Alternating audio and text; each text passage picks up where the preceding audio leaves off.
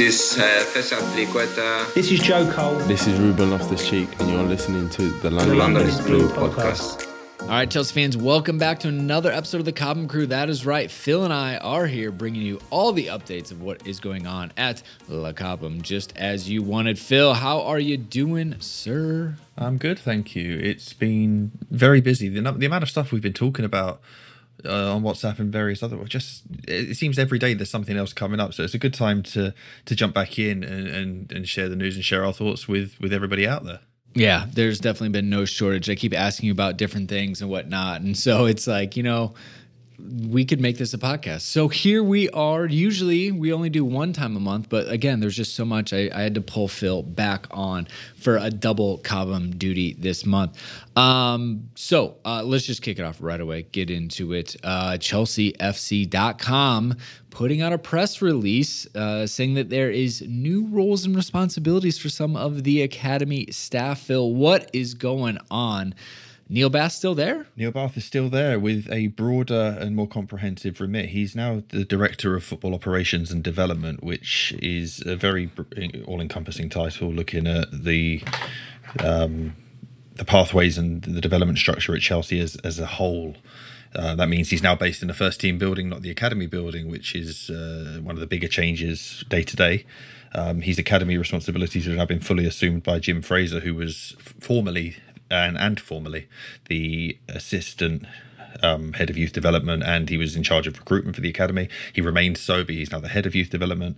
And Jack Francis has been promoted from head of player care to academy manager, responsible for the under 9s to under 16s, the schoolboy program, and looking after the players there. So we spoke a little bit more about this in our end of December update, which has gone out on our feeds again as a refresher when this news was confirmed by Chelsea earlier this week.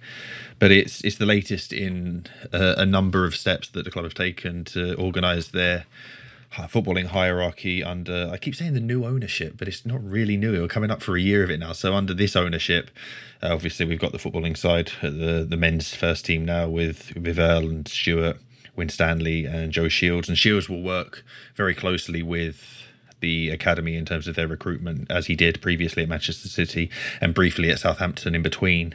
But yeah, it's a really interesting time for what's going on, and we're really only in the very early days of trying to figure out how it's going to manifest itself across Chelsea and impact the long term. Yeah, they really left Neil Bath's kind of responsibilities and purview open-ended as much as they could.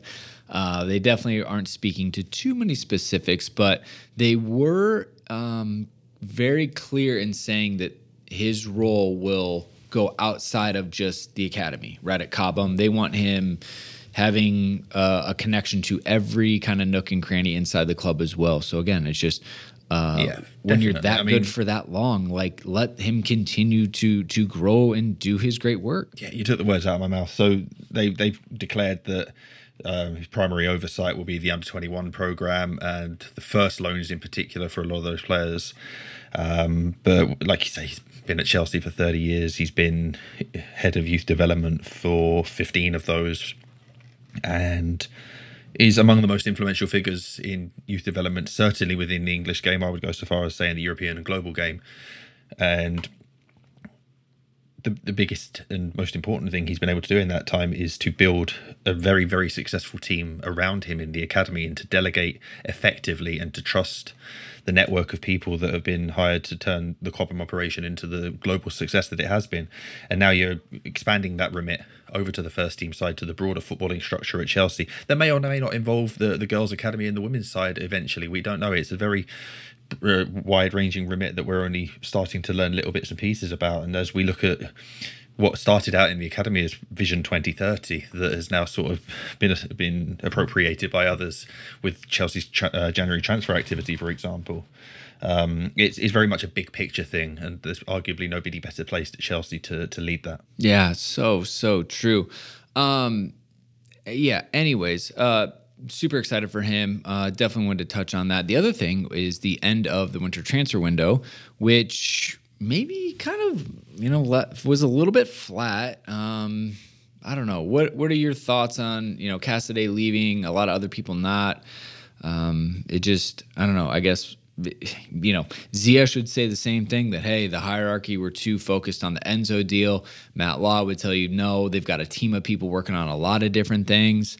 How did that shake out for you? It was a little bit surprising. I wouldn't say fully surprising. I would have expected more players to go out, and it was only Cassidy who went to Reading in the end, and that was a move that was long overdue. We've spoken before about how at the peak of his game, when he's really on form, he was dominating PL2 for the development squad. And it wasn't a game-to-game thing. There were peaks and troughs during matches. He could be sloppy at times and then just showcase his class. And moving on to senior football now is the right thing for him. He's gone to Reading, which isn't really the ideal situation to be in. I think they played him out of position on his debut, and he hasn't had a tremendous look in since. But there's a lot of football to go this season, and part of going on loan, as Eddie Newton was always keen to remind everybody, was about learning to deal with setbacks and failure and overcoming them, rather than sort of Chelsea looking to recall you. They did recall a bunch of players in January, not for the want of trying to get them back out. So Jaden Wareham's back. He spent the first half of the season with Leyton Orient, who enjoyed a much, much better League Two campaign so far than a lot of people were expecting. And he did well in the opportunities he got, but was playing fourth choice to three really, really good forwards. So they brought him back in, and there was talk he was going to go to Wimbledon. Then Wimbledon signed Ali Al-Hamadi, and it didn't really work out. So he's back. Brian Fiabema's back as well. He spent a little while on loan at Rosenborg in early 2022, and then Forest Green Rovers, who they changed the manager. He wasn't getting as much playing time, so he's back. I was surprised that he didn't find another move, because the development squad, as we're going to talk about, have got a lot of forwards now. And he's as good as any and has played at this level before. So it's the rich get richer as Mark Robinson's concerned. But in terms of his individual development, it might not be the best thing for the short term. We spoke before, Lucas Bergstrom's back, Harvey Vale's back, Ethan Wadey's back. So we had more returnees to the club than we'd had going out in the development squad. But the biggest exit is the permanent departure of Jude Soonsup-Bell, who has joined Tottenham after a frustrating year. We've spoken again previously about the struggles after such a prolific and encouraging under-18 run. Previously, before that, he was a regular goal scorer at schoolboy level. But it didn't really work out for him over the last year or so, and he was out of contract at the end of the season, so he's gone to Tottenham, reportedly for a free transfer with a hefty 45% sell-on clause. And good luck to him, because he's still a young footballer with a very bright future. We wouldn't really like to see him do well for Spurs to an extent, but yeah, good luck to him. Chelsea moved very swiftly to not really replace him, but to sign Jimmy J. Morgan from Southampton.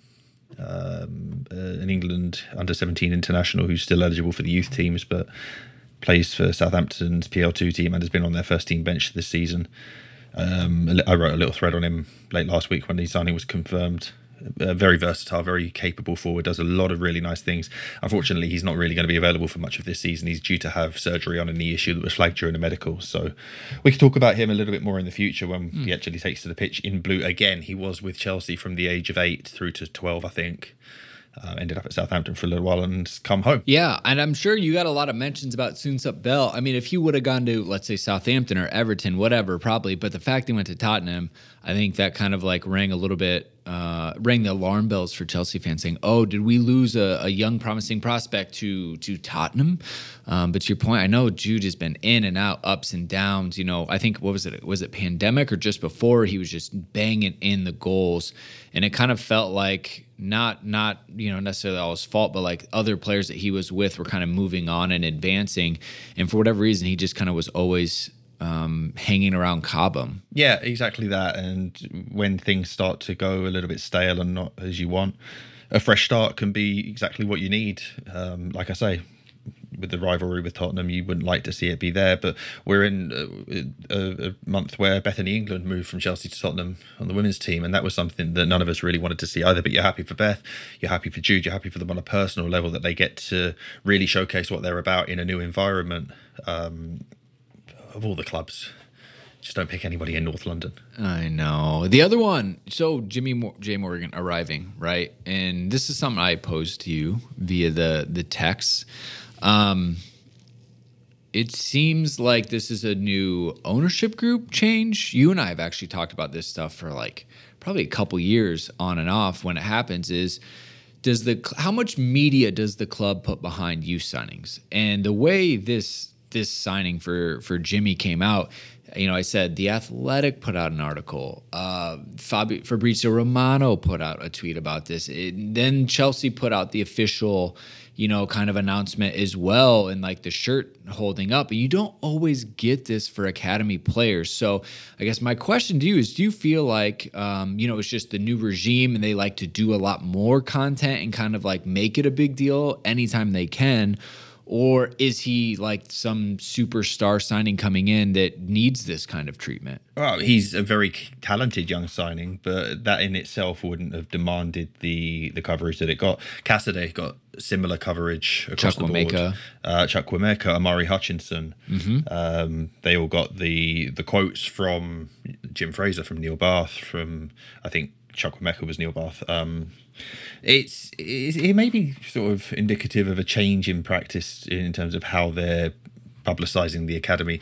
I know from various fans forum discussions that there is a feeling inside the academy and from those who are attached to it that more could be done, and more certainly could have been done in previous years to market the academy better. You go to a PL2 game at Kings Meadow and they're typically on Monday nights or Friday nights, but there are some Saturday lunchtimes and attendances are in the mid hundreds. It's a stadium that can take 4,500 and it's a stadium that can create quite an atmosphere, as you'll see from any women's home game. And a little goes a long way when it comes to the academy, to put a little bit more effort into getting people to attend, into making them familiar with the club.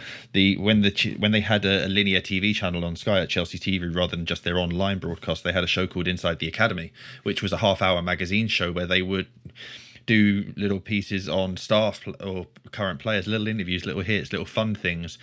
Go behind the scenes with the scouts and the recruitment, and that was really, it was like peeking back behind the curtain and getting a look into the world of academy football.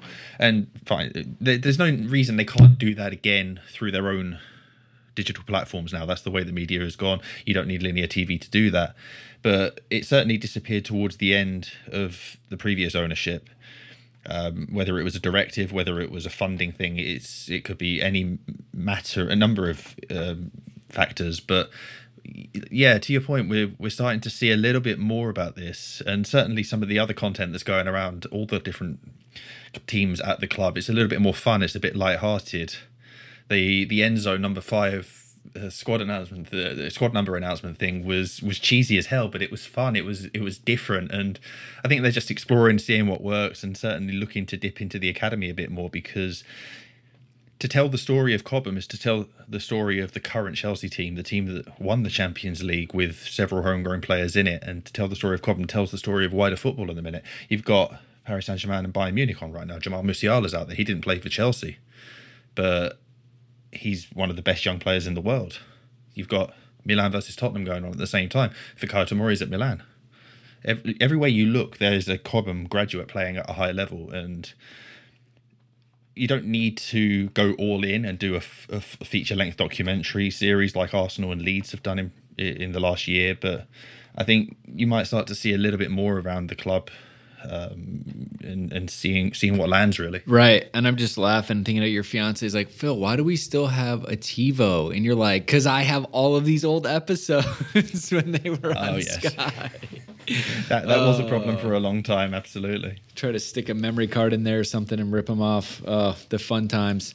Okay, well, hey, we're going to take a break. When we're back, we're going right into all of the Dev Squad updates. We have a lot. So thank you to sponsors, and we'll be right back. All right, Dev Squad time. Unbeaten since August ended, actually, against West Ham, 2-3. Bounced back with a 3-2 win at Blackburn, thanks to Amari Hutchinson. How's this team shaking out? You know, like you said, transfer window, you got some players coming and going, a lot of different things going on. We're talking about a title run with this team. Give me the good news. The good news is that they still look really good. They lost to West Ham, but it was one of the better performances of the season. It was a frantic, frenetic game, and unfortunately, they handed West Ham a 2-0 lead. And I mean, handed them. They were really poorly defended goals. Charlie Webster got them back into it with a belter from the edge of the box. We'll talk about him a little bit more in a moment. And then West Ham got another one right before half-time, and you think, going up 2-1 down it's more attainable. 3-1 down, you've got a lot more work to do. And they huffed and they puffed and they tried to blow the house down in that second half. They got another back from Mason Burstow and it just didn't happen. But there was a real buzz around the stadium that night, to what I was talking about just before the break, about this atmosphere lifts the academy players if you can get Kingsmeadow a little bit fuller than it is. But yeah, so they lost to West Ham, which was a disappointing end to an unbeaten run, but all unbeaten runs do end. They came back from that off a fortnight break and they went up to Blackburn, which is never an easy trip, even if Blackburn aren't having the best season in PL2. They had a couple of senior players with first team experience throughout the squad. It's a long trip up, and they came back with all 3 points. Hutchinson with a 2-goal effort. Some places haven't given him credit for the stoppage time winner. They've put it down as an own goal, but I think that's really harsh. It was a shot that was on its way in. The defender tried to clear off the line and didn't. He got 2. Dion Rankin got another, and he's been in great form. He's got 5 goals this season. And it's a good response because Bashir Humphreys has gone out on loan. Cesare Casadei's gone out on loan. Ben Elliott's currently injured. Due to St Bell's left. So a relative spine of the team, not to mention Eddie Beach and Teddy Sharman-Lowe being out on loan. They've changed the goalkeepers. Lucas Bergstrom is back in goal again now. To go through a few changes in January and to come out the other side of it still in with a really strong chance that the title is going to be between Manchester City and Chelsea. I think Manchester United are having a good run. It's still going to be in their hands though, because they've still got to play Manchester City. They have played a game more than City, but there's still a lot of football left. And like we said last time, we were talking about a relegation battle this time last season, and now we're talking about not just a title challenge, but a title challenge with arguably the best squad in PL2, where anything other than winning the trophy might be viewed as a disappointment. I mean, literal reversal, like from season to season. Is this the game? It was on a Friday that I actually got to watch when we were texting a little bit. And that you're was like, the West Ham game, yeah. Yeah, and you're like, they're going to win it.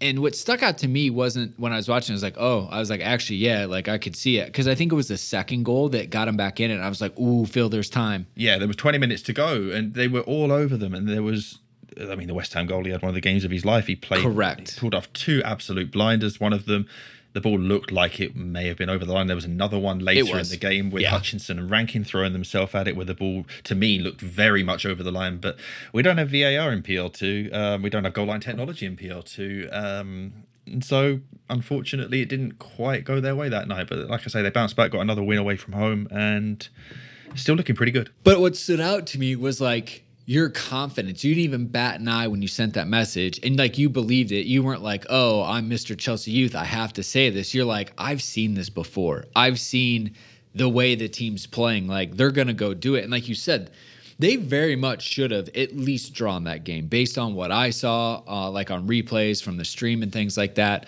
The refereeing is obviously a different caliber at that level. But that's what stood out to me is your unshakable belief, because like, I've seen these kids do it before. Like, this is classic Chelsea. Watched it. Obviously just came up a little short. But you're talking about all these names, and like the dev squad, they're actually now way deeper than they were in the front half with all the people coming back from loans and different things. I see a lot of photos of Gaga Slonina. He loves posting photos. Do you know where he is at in the mix of Cobham? Now that he's done with these January international responsibilities, I think him and Bergstrom will largely split the remainder of the PL2 games, depending on availability and whatnot, because he's not eligible for the Champions League and he is probably 4th choice behind Mendy, Kepa and Bettinelli for the first team. And he needs to play, and he's not going to go on loan unless he goes to MLS for March start, which I think would probably be a waste of his time given what he's done at Chicago. So if you're keeping him around the club for the rest of the English season, then you need to give him minutes, and the PL2 team is there. And it is a stacked PL2 team. We talked about Wareham and Fiabema and Vale all coming back. And you've got Burstow and Mothersill as centre-forward options anyway. Mason. So you've got 5 very, very capable forwards, very versatile forwards. I'm talking players who can play as a 9. I'm not including Amari Hutchinson in there. He can't play as a 9. Vale can. It's not the best use of him, but you can play him as one of a 2. You can play him on his own. And they've got all of this attacking firepower and only really lost Casadei and Soon Bell. Soon Bell didn't play very much this season, so Casadei and Humphreys have gone. But you've got 23-year-old Juan Castillo coming back from a long-term injury. He didn't go out on loan. He started to get a few minutes as a sub, as another option at left wing back, which is very useful because Dylan Williams and Zach Sturge have been pressed into playing as a left-sided centre half because Brooking's gone out. You've got Lewis Hall rejoining the group for the last couple of games. He's gone off with the first team to Dortmund, but you'd think with all of the money spent and all of the players that have come in and all of the players still to return from injury, that Lewis's minutes will probably dip from what we saw through late December, early January. He did brilliantly. He deserves more opportunities when the right situation comes. But when Potter's fighting for every win and every point he can get, it can be hard to show that persistent faith in a youngster, even if they have proven themselves to be capable more often than not. So you've got all of these players coming back to the development squad, and you may have Andre Santos join them. He's just had a starring role for Brazil under 20s, top scorer, MVP of the tournament. Looks like he should get a successful appeal for his work permit. And then it's the same story with him. If Chukwuemeka's not getting as many minutes in the first team, if Lewis Hall isn't getting minutes in midfield in the first team, then Andre Santos isn't necessarily going to. And then you start to look into assimilating him into the English culture, English footballing culture, and allowing him to settle in confidently for the next few months by playing in the development squad in a position that's lost Cassidy, that Ben Elliott is currently out injured. Charlie Webster got injured up at Blackburn, hopefully not too seriously, but it would be a little bit serendipitous if you've got a lot of holes to fill in central midfield and Santos comes off the back of a tournament ready to go. And there's always been this debate about PL2 as to whether it's a valuable developmental league, and it's in the eye of the beholder, really. You can have as strong or a weak a team as you want, and therefore have as strong or as weak a league as you want. A lot of clubs take the loan route. They loan out the best PL2 players off to EFL teams or teams around Europe and end up with a bits and pieces team or a really young team. And Chelsea have really been towards the really young team end of that. Chelsea's really young players are typically as good or better than most. It's quite interesting to see maybe Chelsea leading in a different direction now, with an expensively assembled in some areas PL2 team.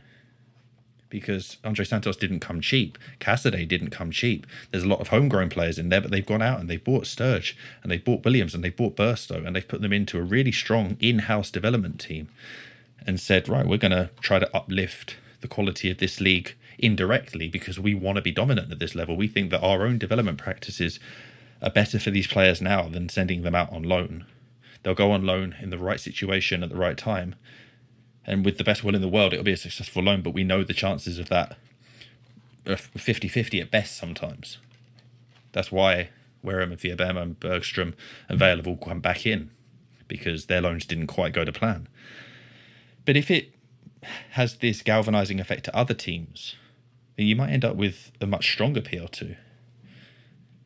And that's really interesting to me, at least. I tell you what, I even talked to Matt Law about Andre Santos. He's saying that his club contacts really feel like they won a big one by getting him to sign. And again, you know, they're trying to get his visa sorted. Joe Tweeds and Ollie Glanville, friends of the pod, just rate him so highly, you know. But this is where Phil's common sense comes in, right? 30, I think it was like 33 games in the B division of Brazil last season. Obviously, standout tournament. And if you think about it, he needed points for his visa. I think he was one short. He was literally playing for the opportunity to go to Chelsea in that tournament, and he stood on his head. Very, very good. You know, but that's the point. He's 18, right? You know, he needs time to develop. He needs to adjust to the country. He needs to adjust to the league and just some things like that. And look, maybe it doesn't take him long, but putting him in that environment at Cobham is a great starting place, knowing that he can go up as fast as you need versus over-indexing him and putting him up. You know, I made that point with Matt too, Phil, and I kind of felt like I was defending the flag on your behalf because, you know, Chukwuemeka is up there who, you know, has far more PL2 and just England experience. and he's not getting a lot of minutes.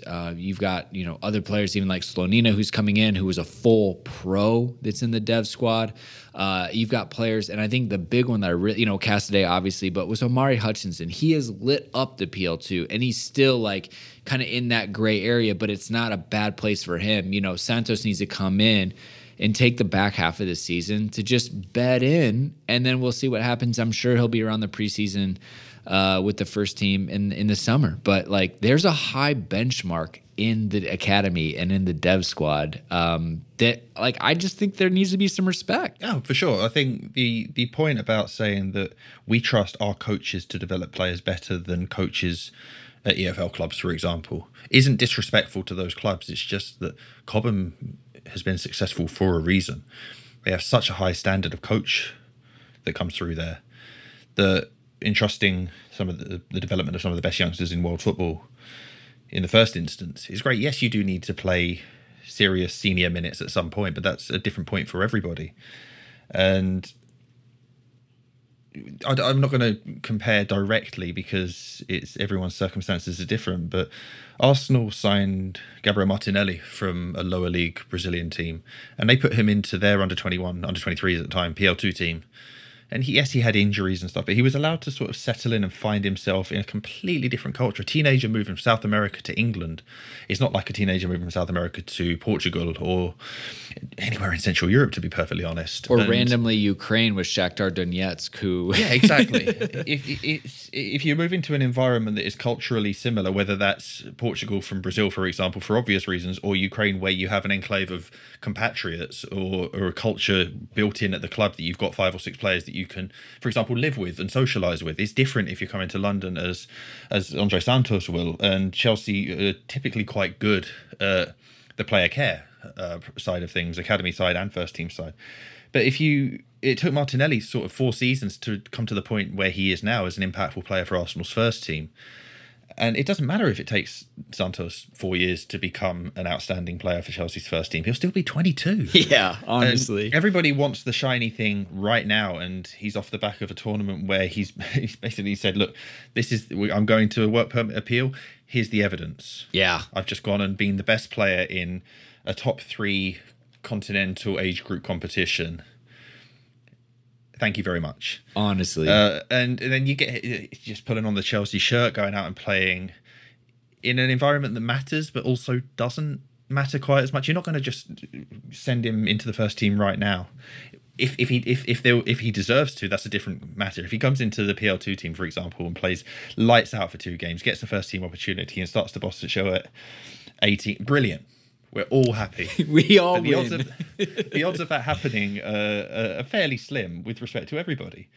And so we'll take our time with him. We'll see what happens. And I'd love to see him play in PL2. Yeah. Because it's right up close in front of me. You can get a feel for the player. Different to watching... nobody's watching Brazilian Serie B regularly with respect to them among Chelsea fans. I'm sure that there are, because there are a lot of Chelsea fans in Brazil. And then as the name gets linked with this, people will start to check him out. And I know our friend Sam, CFC Central, has done a deep dive into just about every player ever linked with the club.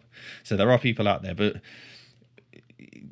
seeing him up close with your own eyes in a Chelsea environment will be even more enlightening. So it's quite exciting. And if they can add that sort of quality to this group, then yeah, the PL2 title is a must. Yeah, I just need you to get that Monday match away at Man United just brought back so I can attend it and see Andre in person with everybody else. But see what I can do. Classic. The academy schedule never works out where we get to see a game. But we're going to pause there. We're going to take our last and final break. So thank you to the sponsors. And we're back all about the U18s. I'm going to sneak Jody Morris into this and a look ahead at what games are coming. Thank you to the sponsors. We'll be right back. All right. So before we do the U18s, I think we mentioned this, but maybe skipped over it a little bit. But official, Charlie Webster and Dion Rankin, new contracts. Yeah, absolutely. And really exciting because it's been the talk through most of the season. The season started with, we knew that Charlie and Harvey Vale and Jude were all going into their last year of the deal. Dion as well, but he wasn't getting put on quite the same level as the others. Harvey signed a new deal back in September. And then the longer you get into the season, there's a lot of talk as to, oh yeah, PSV are interested in Charlie and Dortmund are interested in Charlie. And we've been here before and we've seen how it ends. The player is exiled from first team training, and if they're not willing to negotiate, they get punished. This was a different footballing management. And so the news comes through that they're both agreeing to deals. And then it's confirmed. It's really exciting. Charlie's is only for a year, Dion's is for 2. But I say only for a year. It gives everybody a little more breathing space, and you get to see how things shake out. There's been a lot of hot takes from a lot of people over the last month or two, trying to draw definitive conclusions from a situation at Chelsea that is still pretty fluid and pretty uncertain. We've not been through anything like this as a collective fan base in 2 decades, a change of ownership, a tremendously long injury list, and the busiest winter transfer window anybody's ever had. And yeah, fine, the results on the pitch of the first team need to be a lot better. But we're not treating this like Abramovich's Chelsea. This is Clear Lake and Todd Bowley's Chelsea. And that feeds back into expectations of whether players are going to sign new contracts or not. And we started this episode by talking about Neil Bath's new responsibilities and whether he has direct oversight of negotiations with Webster and Rankin and everybody else or not. You now have as big a visible an advocate of academy players as there has ever been in that first team building. Yes, Frank Lampard was over there. Yes, Jody Morris was over there. Yes, Joe Edwards was over there. Steve Holland, various predecessors who've been on the first team staff. They have a voice, but how influential that voice is depends on who the manager is, who the sporting director is, and Marina Granovskaya. And now you've got Neil in a really influential role. And you've got in Winstanley and Shields in particular, 2 people who've worked their way through English development, recruitment, English youth system. They know the quality that comes through. You've got a series of advocates over there, which makes it easier to convince players to commit their futures to the club in a way that we haven't had for a long, long time. I'd go back to probably Michael Emenalo's era, and it wasn't a certainty at that point either. So really exciting for both of those players to be rewarded for excellent seasons so far, to commit their futures for a little while longer and collectively take the next steps. I think both of them will be on loan next season in an ideal world, because PL2 will probably hold no more challenges for them this season, and we'll go from there. But the bigger picture is in getting these players to commit to contracts is the takeaway here, I think. All right. Well, appreciate the context on those, because yeah, a lot of people be like, "Ooh, 1 year, and what do we do?" But very fluid, and that's probably all the player was willing to commit to for now. So you just kind of take it, kick the can down the road, and kind of hit reset and see how it goes. But he had a very positive post on Instagram about signing the contract. So you can tell he wants to be here. He just said, hey, let's buy ourselves some time and then we'll regroup, probably at the end of the season this summer when probably the picture is a little bit clear. So good for Charlie. How about the 18s, huh? So we know they've been on a good run. They're not going to win the league unless something absolutely wild happens.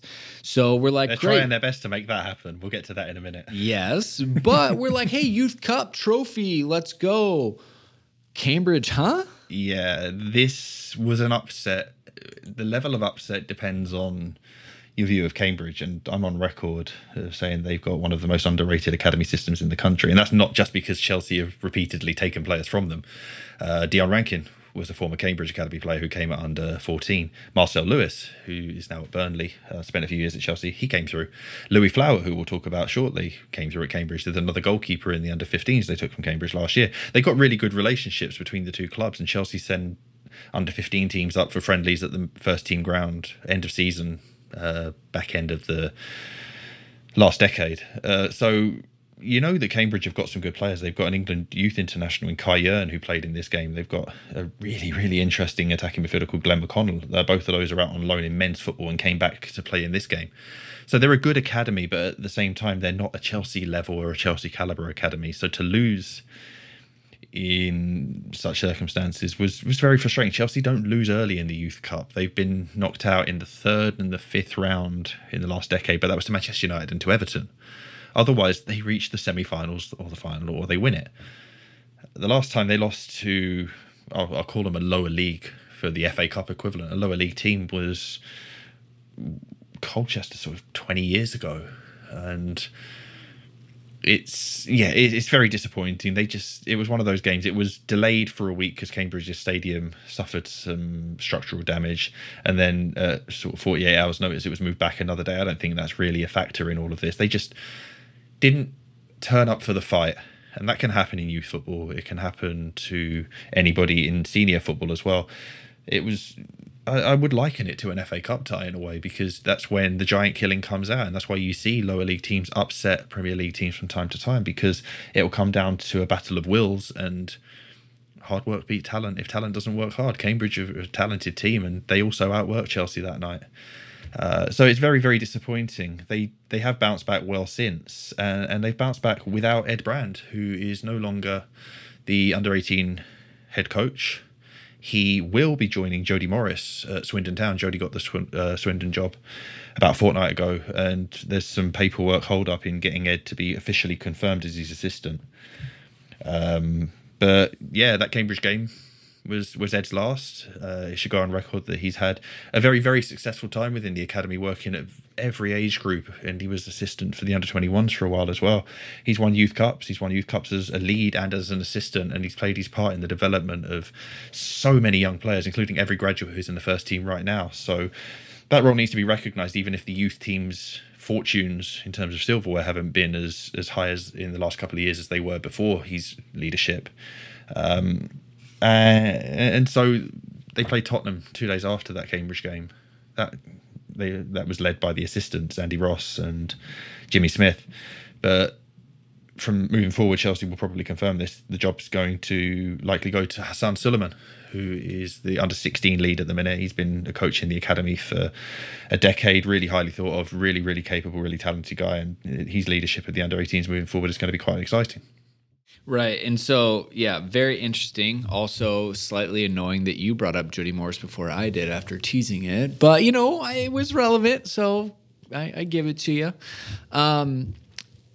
So, yeah, shock out of the cup exit. Come back to draw versus Tottenham, which is always good. The bar is really don't lose to Tottenham, for the most part with the other North London rivals. But then the big one, kind of what we were joking about a little bit earlier of no one is going to win, this conference except West Ham because of the crazy lead they've built. And then out of nowhere, Chelsea beating West Ham 3-1. You said it's the first time someone has beaten West Ham at their place since last April, an extremely long run. How is this table shaking out? Are West Ham hitting a wobble? Did we just go out and play 10 out of 10? What was going on? A little bit of both. West Ham have hit a little bit of a wobble, which was to be expected because they won 12 straight to start the season in the league. Then last weekend, before the Chelsea game, they lost at Southampton and then they lost to Chelsea. So they've lost two in a row.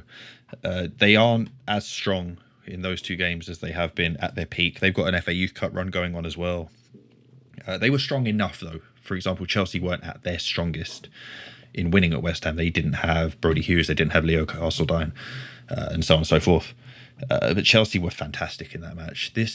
West Ham came to Cobham in late November, and Chelsea broadcast that match live, so a lot of people got to see it. Chelsea were 2-0 up after 15 minutes or so, and then West Ham roared back with 4 second-half goals. And we talked about the Cambridge game. Were Chelsea up for the fight in that one?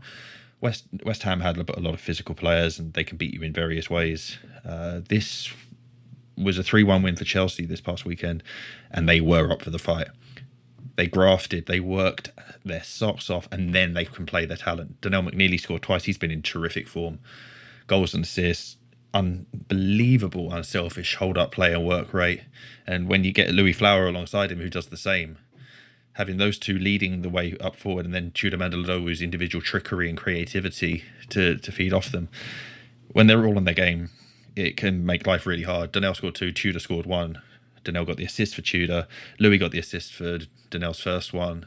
And from front to back, the two centre-halves, Harrison Murray-Campbell and Caden Wilson, were tremendous.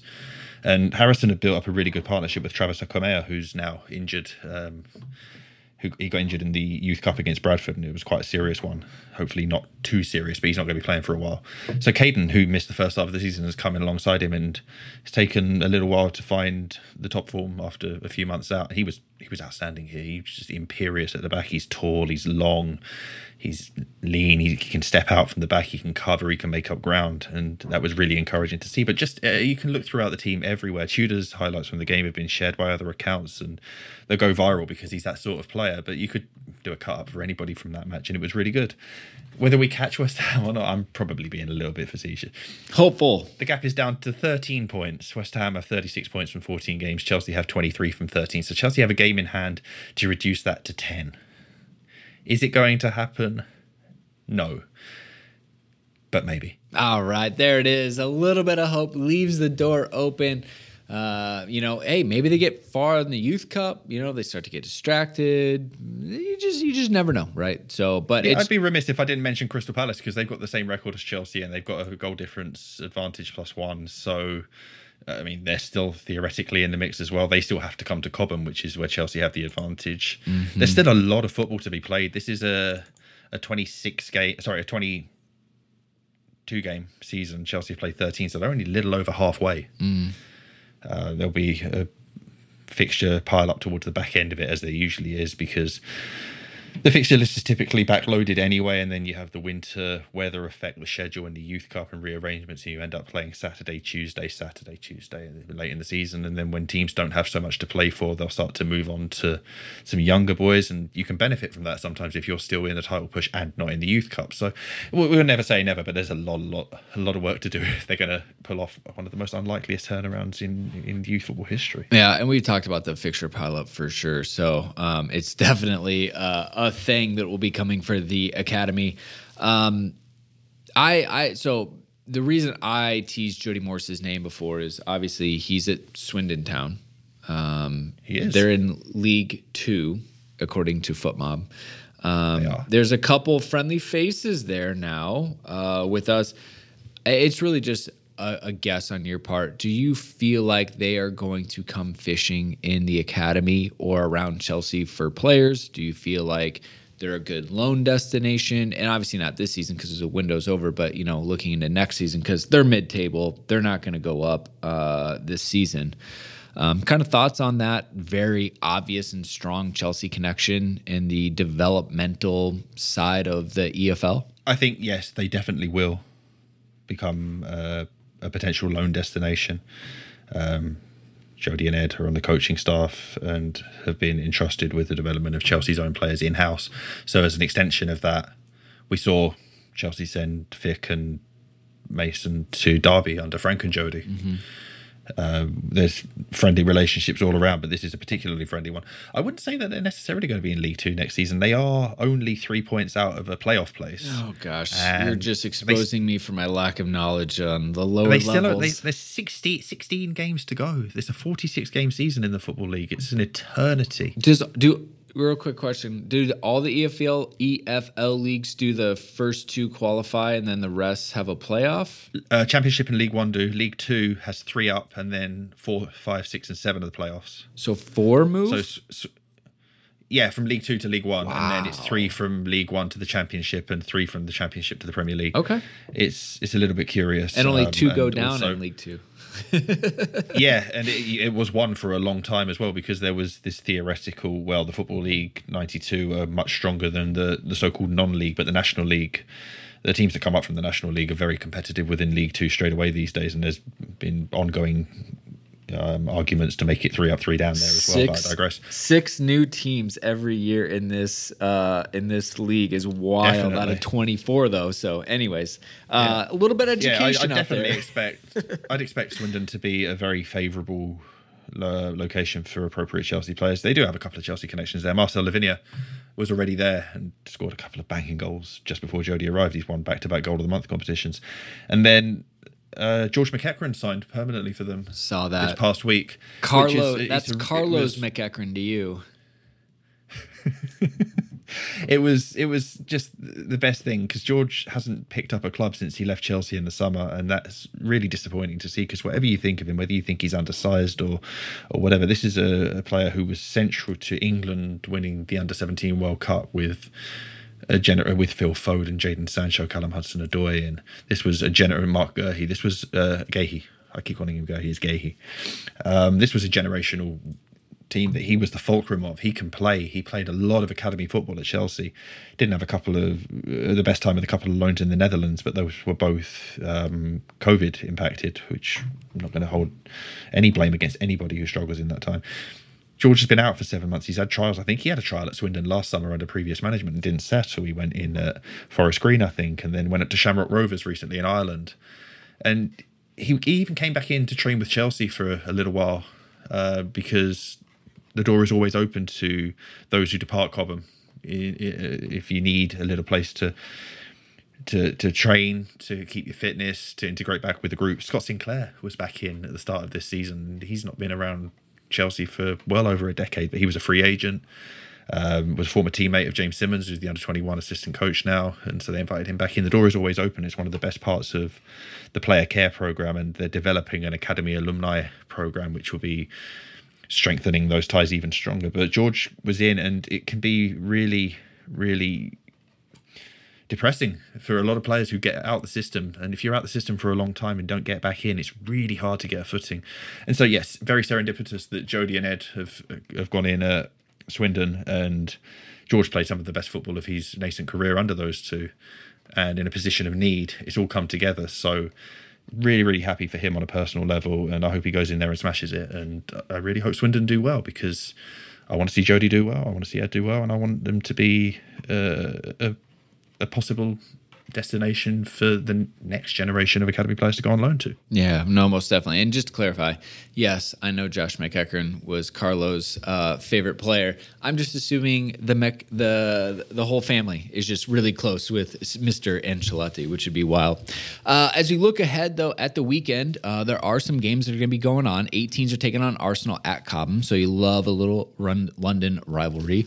Arsenal have been perennial powerhouse at the academy levels, so usually this is one of those ones where, like, you know how some people will say, like, Mason, and even you think back to, like, when Chalobah shoved Aguero, like, they just know about certain games. This is where it starts. The 18s know that no matter where they are on the table, you take on Arsenal, and Arsenal know the same. And I expect it to be pretty cagey. What do you think, Phil? Yeah, it will be. Arsenal have been, it's a really weird season for them. Statistically in the table, they've won 3 of 12 and they're in 9th place. They haven't had a good season. But a lot of their players have played under-21 football. They're still in the Youth Cup, and their strongest Youth Cup team has been quite good. They play Cambridge next, so we'll find out whether because Cambridge are in the quarterfinals now, every step they take makes it a little less of an upset that they beat Chelsea. But they've got good players. They've had one of their players who's still 15 years old play for the first team this season. It's a little bit of trying to keep him at the club and convince him to sign a solid scholarship and not sign for Chelsea, for example. But they've got good players. Jack Wilshere's finding his way as their coach. He's still pretty young himself. And regardless of whether Chelsea have had a good season and Arsenal haven't, when it's Chelsea versus Arsenal, a lot of the form goes out the window, and the individual talent and the want to win comes back to the fore. Chelsea won at Arsenal on the opening day of the season in really hot, really sweltering conditions in one of the hottest British summers on record. It was a cagey game, as you said. It was settled early by a goalkeeping mistake from Arsenal, and we'll see how the two teams have developed since, because some players will be involved again, some won't, some have moved on. It's always a really, really interesting match, and one of the ones that I look out for on the calendar when the fixtures come out every July as sort of this banner match. It's Chelsea versus Arsenal. It's always going to be a headline game in academy football. Yeah, no, absolutely. And again, this is like, you know, where that DNA is really, you know, kind of emboldened in these teams. So then you got the Dev Squad taking on Liverpool away on Sunday. So again, their hunt for the title, their hunt for dominance. Liverpool, though, a little bit different. It is, and it's not an easy place to go. Chelsea have had a mixed record up there, and Liverpool have had a decent season themselves, but they've lost 4 of the last 5 in PL2, and they're going through a real injury crisis at the minute. So we'll be far from full strength, and that's an opportunity for Chelsea to assert themselves, to go up there with all of the talent we've discussed throughout this episode and continue their title challenge. They've played a game more than Manchester City, and they're 2 points adrift. They need to keep putting the pressure on. And to stay as close as they can to force the mistakes so that when they eventually do play City up at their place, it's a match they can go into, keep it in their own hands, win it, and push on from there. Awesome. Well, thank you for this brief 30-minute update as we push past 50 minutes now. But again, there's so much going on. I'm so excited, for the dev squad and all these faces. Like you said, I mean, there's a good chance, with some of the people coming back, Santos coming in, Gaga coming in, like the poor coaching staff and how they're going to balance all these players and all these minutes, but the poor opposition for having to take on the electric team that we're going to be putting out. I love it. I'm excited. It's a rich man's problem to have, and Graham Potter faces similar when everybody's fit again at Chelsea. And you'd rather have a rich man's problem than not having enough talent. Let's leave it at that. Most definitely. Well, as always, Phil, thank you so much for sharing your expertise in the Cobham crew. We'll be back, obviously, with more content. Let's see. We'll be back with the Dortmund match review on Thursday, and then Famous CFC is back on Friday as usual. So anyways, that is it from Phil and I. So until next time, Chelsea fans, you know what to do. Keep the blue flag flying high.